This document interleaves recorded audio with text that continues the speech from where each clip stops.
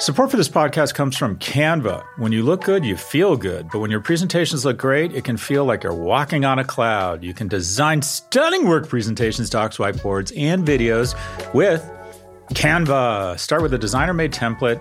Use it as a springboard for your design. Add images, graphics, charts, and more from Canva's massive media library.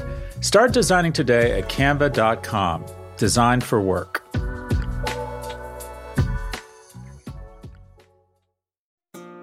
This episode is brought to you by State Farm. If you're a small business owner, you know that it isn't just your business, it's your life. And whatever your business might be, you want someone who understands. That's why you might want to check out State Farm's small business insurance. Why? Because State Farm agents are small business owners too, living and working in your community. That means they know what it takes to help you personalize your policies for your small business needs. Like a good neighbor, State Farm is there. Talk to your local agent today. Scott, what do you think it takes to build $1 billion company? A SPAC? Okay, well, that's a loaded question. Someone with a vision, someone with incredible grit, determination, perseverance. It's typically reverse engineered to someone who has an irrational passion for something, surrounds him or herself with really talented people, has an ability to articulate that vision such that they can attract the right human and financial capital.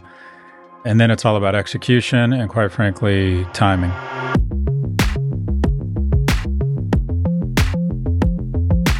Welcome to First Time Founders. I'm Ed Elson. You might remember back in 2021 when a giant container ship got stuck in the Suez Canal, or when lockdowns forced shipping companies to delay their schedules, sending consumer prices through the roof. Over the past 3 years, the supply chain has become a big theme in business. Specifically, we've all woken up to the fact that it's a lot more vulnerable than we once thought. Now, some of this was a COVID anomaly, but much of it was also structural. Supply chain management is a notoriously antiquated business. It's still heavily reliant on physical paperwork and traditional record keeping, which results in poor data quality and low efficiency. In other words, the stage is set for a disruptor. That's why I'm happy to introduce our next guest, Ryan Petersen, who is the foremost disruptor in the space. In 2013, Ryan founded Flexport, a supply chain management and freight forwarding platform. His thesis was simple: modernize trade with technology. And it worked. By 2021, the company was generating more than $3 billion in revenue, and the following year, the company was valued at $8 billion. You may have seen him on the cover of Forbes, or you may have seen his viral tweets pulling back the curtain on the black box that is the supply chain industry. Today, we're going to discuss all of it. Ryan, thank you so much for coming on. Hey, my pleasure. Thanks for having me on. So, freight forwarding is kind of an obscure category, and I'm sure many of our listeners have never heard of it. So let's just start with a brief explanation of what Flexport is. Yeah, totally. So, it's a little obscure, but you have to kind of just look around yourself and go, where did all this stuff come from? How did they get here? And huge amounts of goods are made internationally and shipped internationally. In fact, I think I read recently global trade is 47% of global GDP. So, I mean, it's almost half of everything gets shipped around the world in some form. And so the challenge fundamentally, what freight forwarding is the art and now science of getting that cargo moved from wherever it needs to be to wherever it's ending up.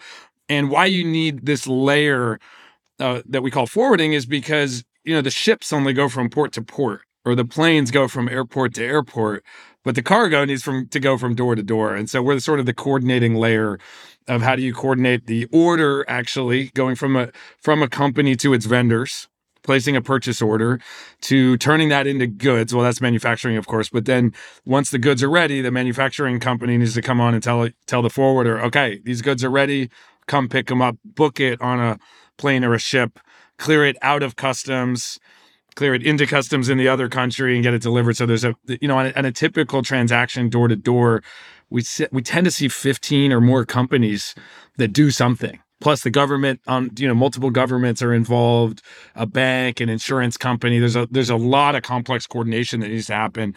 I often joke with our customers that it should be called freight email forwarding because there's so many different people involved. And what Flexport does differently, I think, than everybody else in this industry is we try to bring structured data to this process, connect people through software, whether that's actually software to talking to software as much as possible through APIs.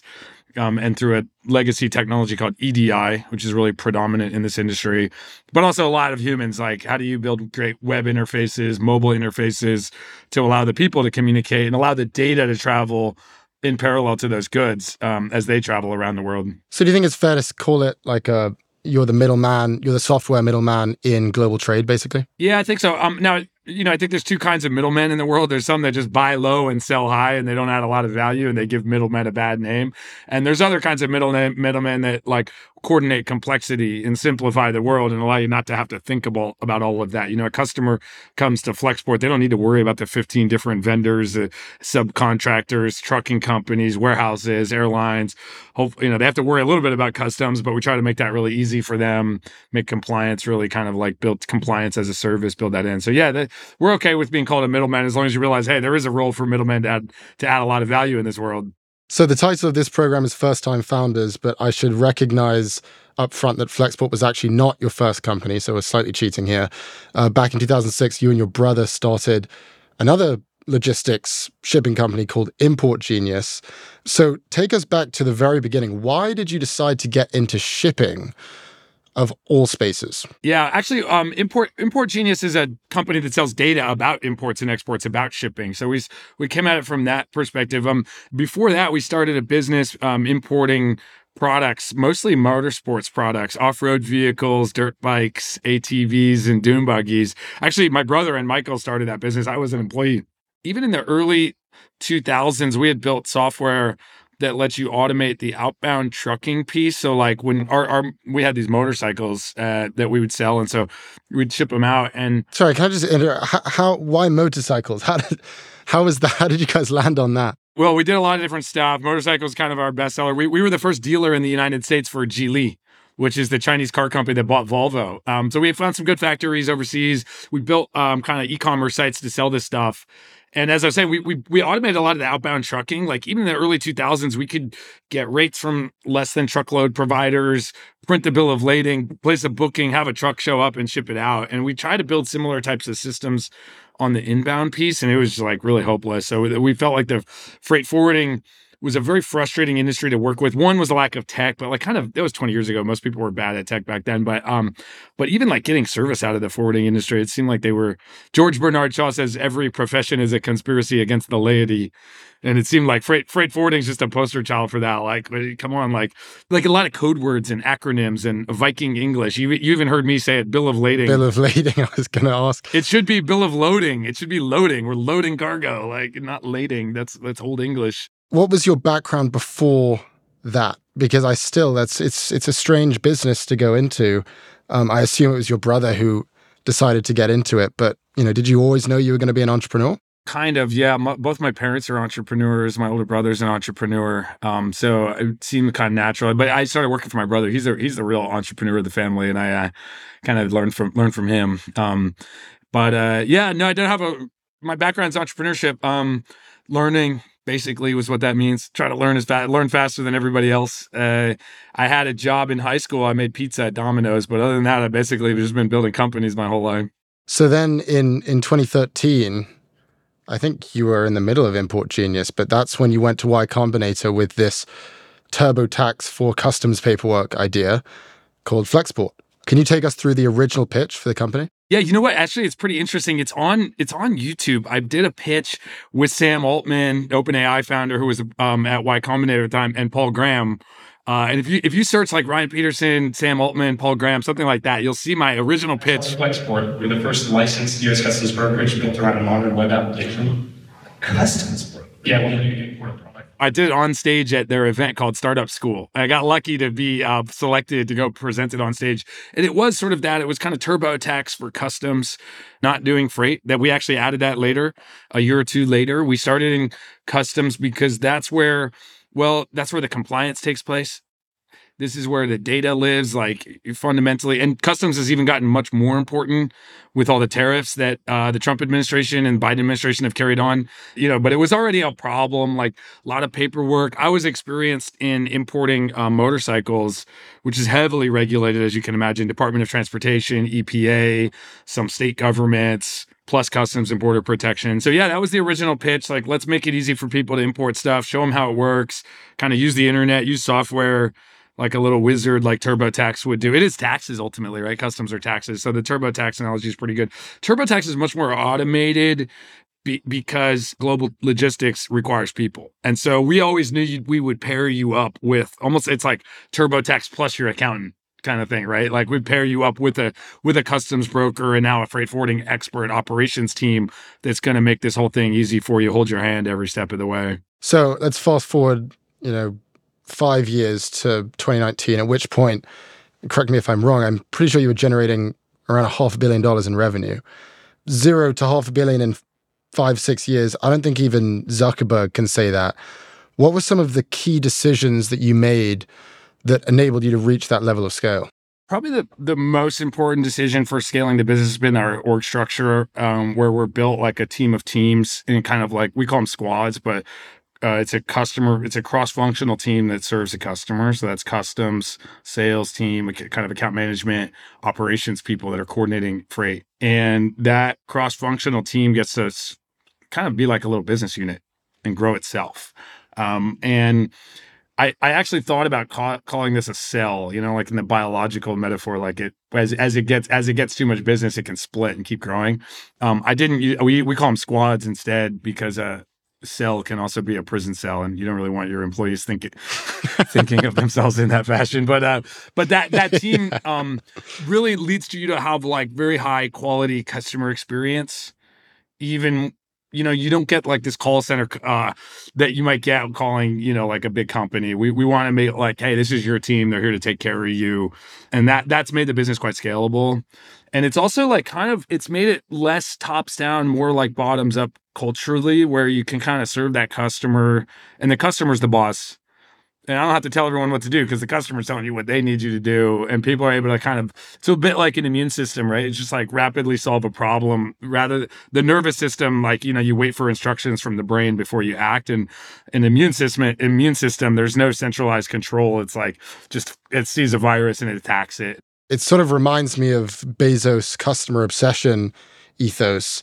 But would you say that that's your point of differentiation in the space? Is, you value the customer where others don't? We like to think that, people, the narrative, the brand around Flexport and what brings people in is our technology. And it's about user experience, visibility, control, like the data traveling in parallel to the goods, and giving you the ability to connect systems, integrate your software systems, your factory software systems with our data sets and provide better planning, better control over your cargo as it moves from factory now all the way to customers' doors. We bought Shopify Logistics earlier this year, so we can fulfill packages to people's doors or into retail store. So that's what brings people in. But yeah, it's the people that the reason that they stay, and that's driven by our culture. I would say that's like the foundational competitive advantage for Flexport is the culture that we built. And we have a big advantage over competition in that and maybe these are related, right? We've kind of like shown that this industry is interesting and attracted people who maybe wouldn't have come into this. And that's part of tech. Like people like to work in technology companies, and we empower people, make the jobs more interesting. And so people at Flexport maybe traditionally, if in another alternative timeline, might have gone to work at a consulting firm or investment banking or like a Google or something like that. We have a lot of not just the tech talent, but the operations, the salespeople, et cetera. So yeah, we talk a lot on this program about like the CEO's ability to tell a good story. And you have to tell a story to your investors, you have to tell the story to your shareholders, and like you're pointing out, like you got to tell a story to talent to recruit employees. And I'm sure there are many times where you have to sort of tell a story to yourself. How has storytelling played a role in your career? And do you have any insights on how to get better at it as a CEO and a founder? Yeah, I think that's fair. I mean, you end up telling the story. If you don't like, telling stories, like you shouldn't found a company because you have to do this the same, and it's relatively the same pitch, maybe slightly different, but you're pitching the investors, the customers, the employees. In our case, also the vendors. We've got to convince ocean carriers, airlines, warehouses, trucking companies to come and partner with us. We've got to convince regulators that we're not wild cards. This is not like, oh, we're just there's in our case, like obviously it's heavily regulated industry. We're crossing borders, and we got to show these regulators that we're dead serious about compliance, and that actually tech gives us the opportunity to be better at it than anyone else. So that's another part of the story that you have to tell, and tell a story for the communities where you operate. Like why should you want Flexport in your city? Why is Flexport a good actor? So yeah, that's a huge part of it. How do probably how to get better is do it over and over again. I remember my Y Combinator, not the pitch that you can see on YouTube, but although I was probably kind of nervous in that one, but my demo day pitch where I presented to the crowd. I mean, it's pretty high stakes, right? Like I got to raise money and there's all these people out there. I was very nervous, and I'm not very good at memorizing things. I'm actually just terrible. I can't. And the demo day pitch, you get like 2 minutes. It is like super tough for me because in a 2-minute pitch, like you got to be pretty scripted and demo. But I just remember how bad I was, and now like I don't know, I've done it thousands of 10. I've probably done the Flexport pitch like 20,000 times. So, it gets more interesting. Have fun with it. Try to make it relatable. You want to start every presentation you do probably with a story, like make it personable, and kind of finish it with make something actionable. Like how can you use this in your life in an ideal world? What was your customer acquisition strategy way back in the early days when you didn't have this massive brand that you could rely on? Yeah, well, you know what? It still hasn't changed that much. I think in the very, very early days, it was Google AdWords, people searching for customs broker, et cetera. We're still pretty active spender on Google AdWords and other kind of social type digital ads. But that's not really the driver. The driver of our growth has been really outbound marketing. We're pretty good at identifying importers and exporters.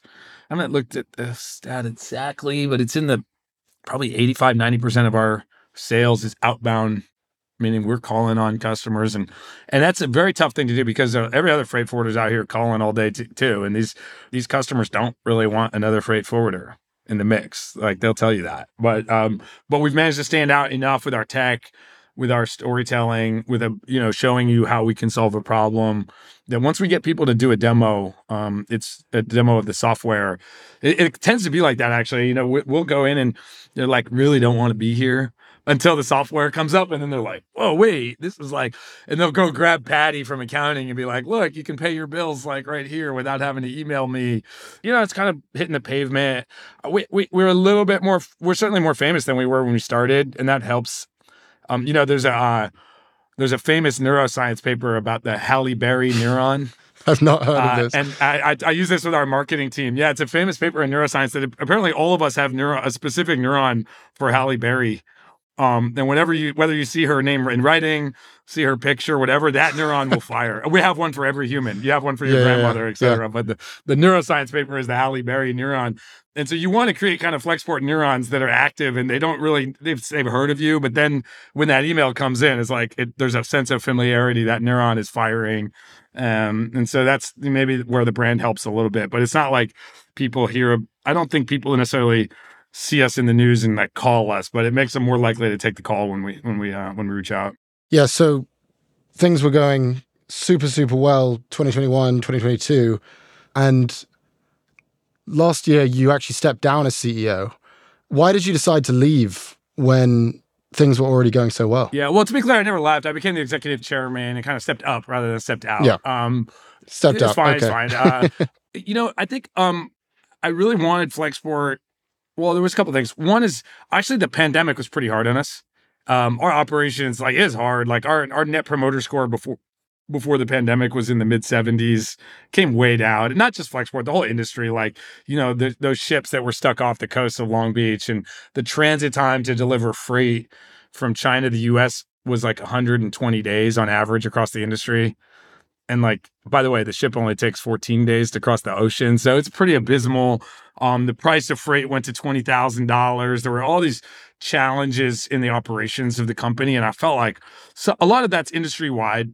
the whole industry suffered. We're certainly not unique in that. But some of it felt like, man, how are we going to drive operational improvement here? We've got to get better. I wanted us to go faster on tech. We're like, for sure, the leader in technology and global freight forwarding, but like, that's not the bar that we want to clear. I want to be compared to Amazon or Google or the best tech companies in the world. So I felt like I wanted a partner to help me with that. And I got introduced to Dave, and he's an outstanding leader, built Amazon supply chain team. It just seemed like a match made in heaven to go, hey, we can go faster and be better at this. So it wasn't so much that like I wanted to step out. I love being the CEO of Flexport. And then you decided to come back.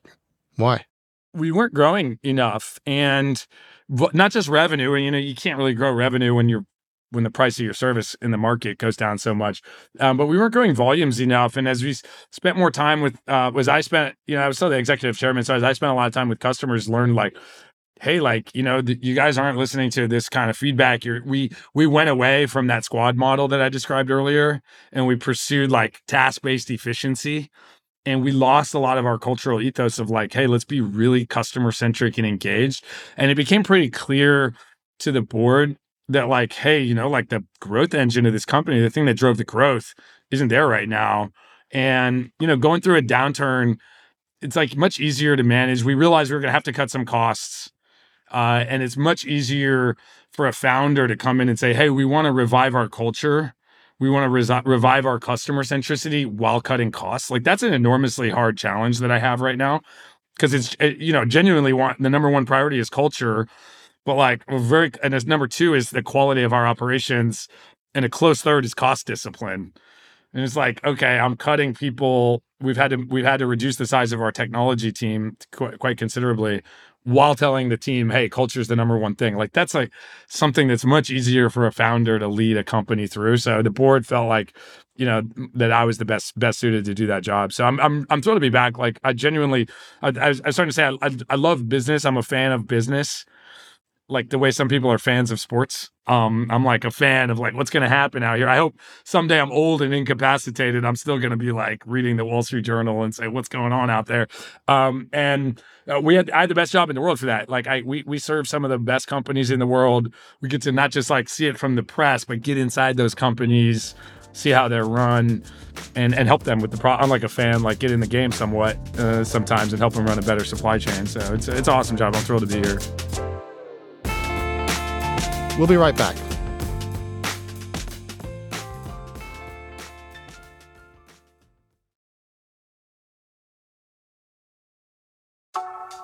When your work presentations and docs look good, you look good. You can design stunning work presentations, docs, whiteboards, and videos with Canva. You can start with a designer-made template, then use that as a springboard for your design. Add images, graphics, charts, and more from Canva's massive media library.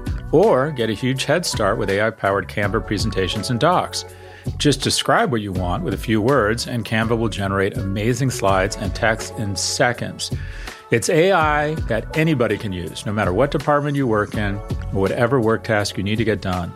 Look, we all need to visually communicate at work. Canva makes it easy to get your point across while looking professional. And at the end of it all, that stunning Canva presentation is going to make you look good, wow any audience, and finish your work faster.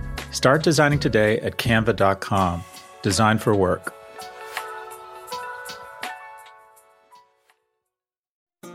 This episode is brought to you by State Farm. You've heard it before. Like a good neighbor, State Farm is there. But it's more than just a tagline, because State Farm agents are small business owners themselves who live and work in your community. And if you're in the market for small business insurance, who better to work with than an agent who understands what it takes? State Farm agents can help you create a personalized insurance plan that fits your small business needs and budget. Talk to your local State Farm agent today about small business insurance. Like a good neighbor, State Farm is there.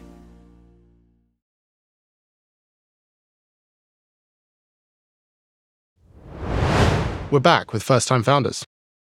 A recurring theme in these founder interviews has been sacrifice. I think everyone knows you have to make sacrifices to be a founder, but you have to make greater and more sacrifices to be a successful one. And I think usually those sacrifices, at least in my conversations, have come in two forms. One is mental health, and two is personal relationships. And I'm just wondering, in your experience, what steps have you taken, if any, to maintain a healthy, sustainable personal life while at the same time running a multi-billion-dollar company? Wow, I haven't done that. I just focus on running the company. I'm very lucky. I got married 4 years ago, and I have a wonderful wife who's like super supportive and is my main team. And now I've got 2 young kids, and I spend a lot of time with them. And so that's like everything else has kind of gone by the wayside and focus on my family and Flexport. And if you're one of my friends out there, I love you, but I haven't had enough time to hang. I make a lot of new friends. The Flexport people are kind of the family now. We spend a lot of time together in the trenches, serving customers, getting out here, and that's more than enough for me. I mean, of course, I try to maintain relationships, but everybody knows me, knows where I'm focused on right now. I do have a support network of like other CEOs and a lot of friends, kind of like chat groups and meetup groups and stuff where people going through similar stuff can be hard to find. Everyone kind of needs that as a peer group that's supportive. So I have a couple of different groups like that are really helpful for me, but they also know like they're in the trenches building their companies. And so it's not like we hang out all the time, but we have a little bit of a forum kind of to get together and share things, and get help.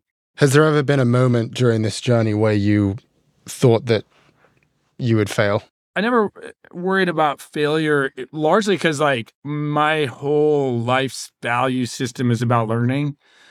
I didn't start a company to make money. I started it I think it's the best way to learn and solve problems. And learning by solving problems and solving problems by learning.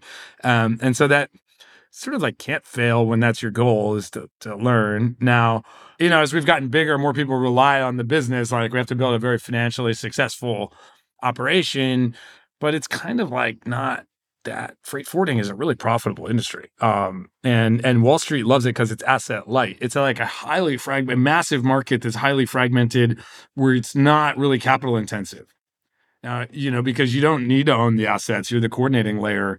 And so you can structure a business like that and one where the competition's not really strong on technology and where tech can be a big differentiator. So I don't want to say it's easy, but it's a relatively straightforward path to making a successful business. In some ways, we're our own worst enemies when we're not generating lots of profit. You like look at yourself, you're like, oh, like, come on, like let's dial in our process on these things. So yeah, what does that feel like? Like if business is down for you this year in a relatively significant way, does the pressure ever get to you in a significant, meaningful way? The pressure's all, we want to get profitable. And so we feel that pressure. And we have built our plan to get profitable again by the end of next year, to return to profitability in Q4 2024, with no miracles, like lots of hard work and good disciplined execution. To me, it feels amazing because you're kind of like, look, we control our destiny. We have plenty of cash, almost $1 billion over $1 billion in net cash in the bank. We're in a really good financial position, largely, by the way, because when times were good, we recognize, hey, capital markets are booming in 2021. Freight markets are booming. Flexport, let's a very popular like name amongst investors. Let's go raise some money and have that fortress balance sheet. That was strategic. That wasn't luck. Like we're like, hey, and by the way, we presented at that time to investors. It was a tough fundraise, the one that we closed in early 2022, because we presented to investors. We're like, here's our revenue projection. It's going to go down. And you were already profitable at that point, right? So it's like, why do you need the money? It was probably the question they're asking as well. We're profitable. We had money in the bank, but we're projecting revenue declines. Like literally, investors told us that one of the strangest pitches I've ever seen. Like you guys are every other pitch, like the revenue is always going up, and you guys are projecting a decline. But we knew that freight markets would kind of normalize, return to normal, happen faster than we predicted, but we knew that was going to happen. And two, we knew that having a balance sheet would allow us to clean up. And like, that's kind of played out true with the way we were able to acquire the assets of Convoy, like a company that raised $1.1 billion themselves. And we were in a great place to scoop up amazing tech and bring on the core engineering team from Convoy to add to our capabilities. We've been taking market share like crazy. So, but that's a healthy kind of pressure. It's not like, we're caving under the pressure that's put upon us. Yeah, I mean, you're very clearly like, I like what you said, you're a fan of business. You're like a student of the game and you're playing in the game. And as you said, like the reason that you started your first business was to learn. And I love that for from a mental health aspect, because like you said, it sort of lowers the stakes of everything. It's like, well, even if I fail, it's like, well, I learned something, and the whole point of this was to learn. Having said that, you've also built an $8 billion company. And one of our goals on this podcast is to just sort of get rid of the taboo around money and, for lack of a better buzzword, destigmatize it. So I'd love to know how you think about money. I'd love to know what your personal financial goals are, and also how they've developed over time since you started this company.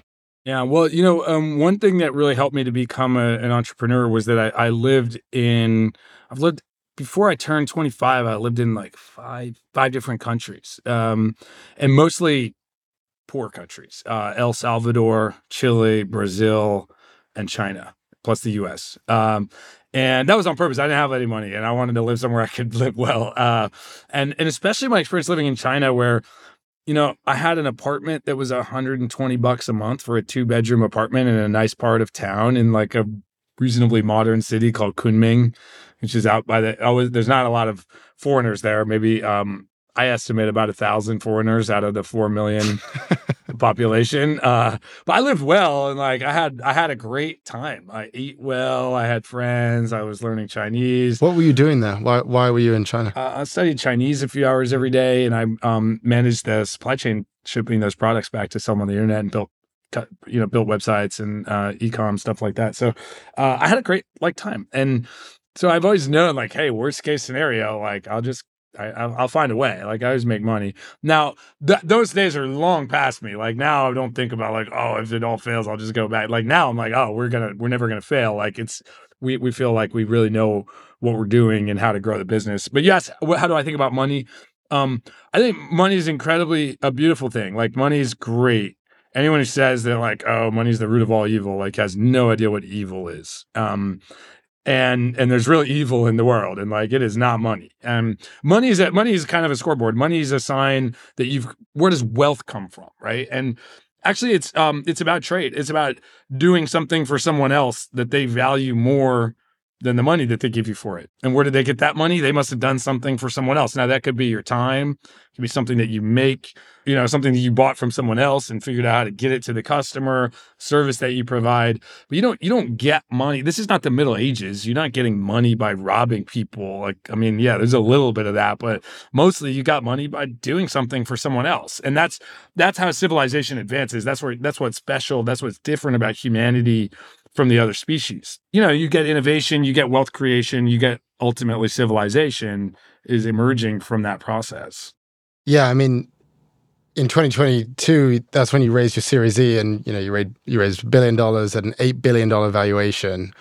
And that, to me, felt like sort of the seminal moment for Flexport, partly because it made you one of the most valuable startups in the world, but also, like you're saying, it was sort of this very public validation that people needed you, that like people need tech-enabled logistics companies.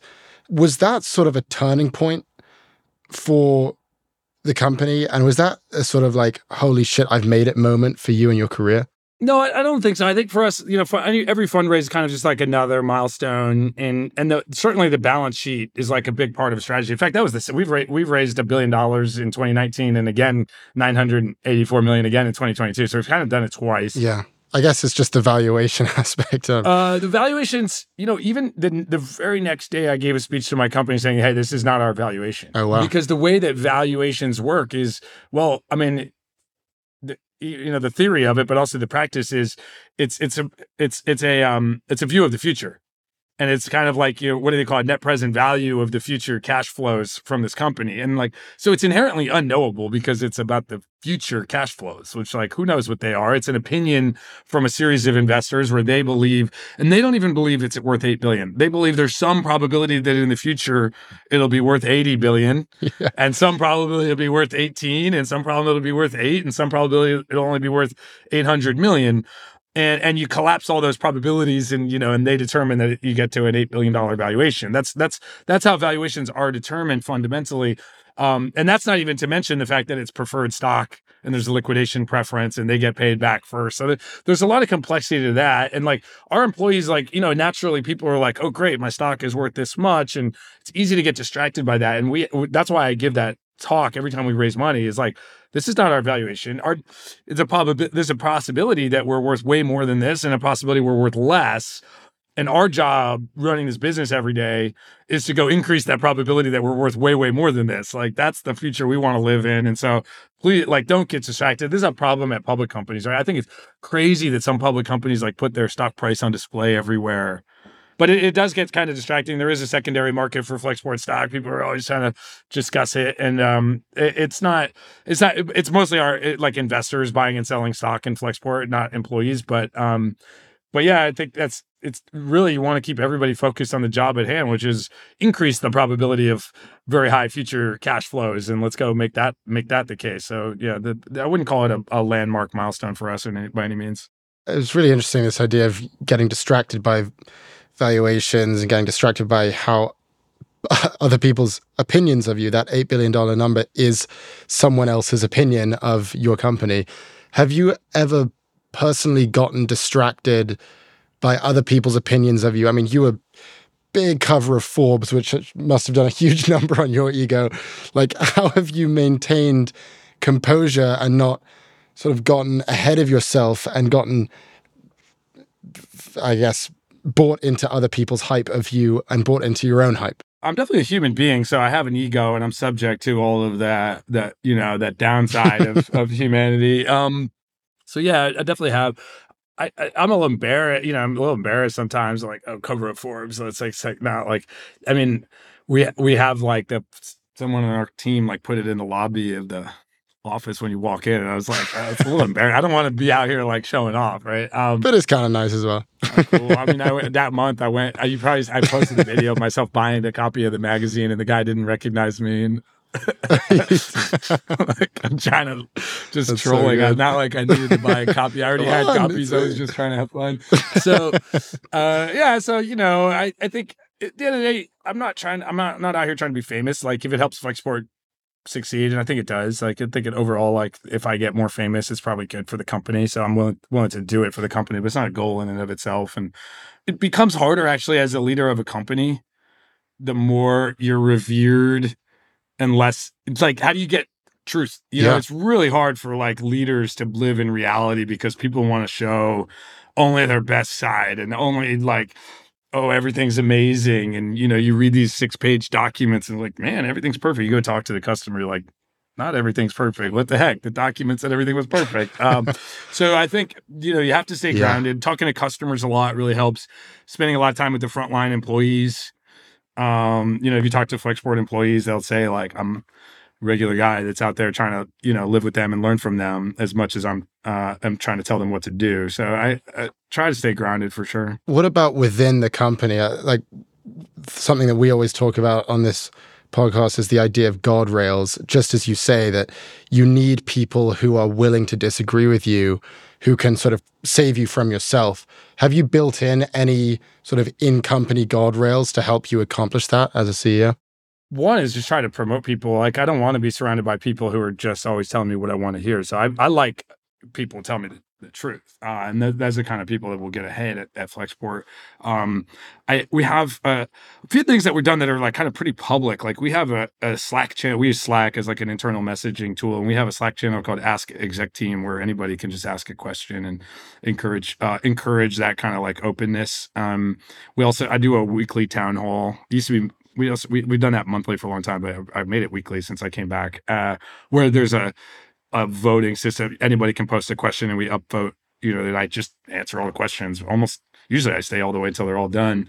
I try to do that. And like, I also would like to, when people ask really hard questions, even if I hate the question, like, I like the question asker. I like people who are courageous and, it takes a lot of courage to like kind of put the CEO on blast and tell them, you disagree with this thing and ask why they did it or something. So that's kind of a guardrail, I guess. Like, mostly I do that because if you don't do it, then like those questions are still going to get asked and they're going to be answered with no standard of truth by like the black market of rumors and gossip and stuff. So I'd rather just put it out there and, address things head on, even if I don't have a great answer, or sometimes I agree with them. Like, you know what, you're right. I did make a mistake, or I didn't know about that or something. So it's probably a good, healthy aspect of building trust within a culture. If you could go back in time to 2013 when you started the company, what is the one piece of advice that you would have given your younger self? Talk to at least one customer every single day, and make sure you're living in reality with those customers, and make sure you always bring a team member. So you're getting to know your team much better. So, who are the people that are serving these customers, and watch the team shine as you get feedback, or you learn from the customer, see that they're following up and executing. And so you're not only doing a better job engaging with customers and solving their problems, but you're identifying who's the up and coming talent at your company, so you can promote from within and build that culture of the customer obsession and leadership development. You're now a partner at Founders Fund, and you've figured out exactly what works for you as a founder for this business. Now you're investing in other founders. What are you looking for in a young founder, and what would be your advice to young founders who are listening to this podcast? Well, first of all, I'm not looking just necessarily for young founders. We'll invest in any age. Fair enough. There's some actually a lot age discrimination. No, but I mean, I don't even mean that from like a legal compliance standpoint. A lot of times, experience is super valuable. Yeah, it's kind of well, one, we talked about it earlier. Storytelling is super important. And a lot of people overrate kind of technical aptitude, and really great engineers are not as rare as a great idea, and as someone who can tell a compelling story about why that idea's time has come and build a team around it. And so I think that's something I didn't quite appreciate 15 years ago, where I would have thought like technical aptitude is everything. And actually it's like, hey, the ability to attract talent to a problem, have a great idea and attract talent to it is probably more important. But yeah, one of the deals that I didn't lead this deal by any means, but I was part of was the investment Founders Fund led in Neuralink. Was the first deal that I participated in. That's Elon Musk's like brain computer interface technology. When you see something like that, and that is the power of an idea and a founder who can rally a team and attract talent, and it's just like, you look at that and go, wow. I mean, they're going to be, keep an eye on that company. They're going to be enabling people with spinal cord injuries and other like kind of paraplegics to control computers. That's so powerful. So finding like a real problem that anyone who listens to that will go, man, I want to go work for this company. I want to go solve these actual problems that exist in the world. That's like, maybe it's a little cliche, but that's the whole thing. Like that's what life is about, right? Solving problems for other people. And that's where you make money. Talking about where does money come from? It's like, well, you solve problems that are real problems, not just, I invented this technology. Now I deserve to make money. Like no one deserves to make money unless you solve problems for other people. 100%. Well, thank you so much. Ryan Petersen is the founder and CEO of Flexport, a supply chain management and freight forwarding platform. He's also a partner at Founders Fund.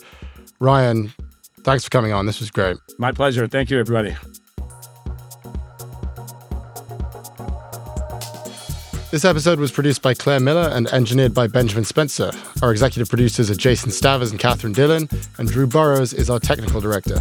Thank you for listening to First Time Founders from the Vox Media Podcast Network. Join us on Monday for Prof G Markets and Wednesday for Office Hours.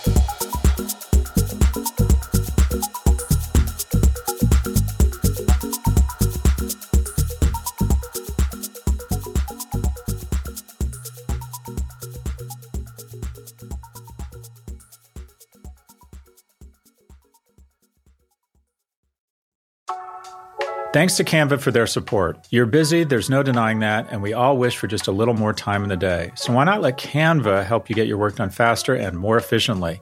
You can get started with their AI-powered presentations. Just describe what you want with a few words, and Canva will generate amazing slides in seconds. It's AI that anybody can use, no matter what department you work in, or whatever task you need to get done. Finish your deck faster. Start designing today at canva.com. Designed for work.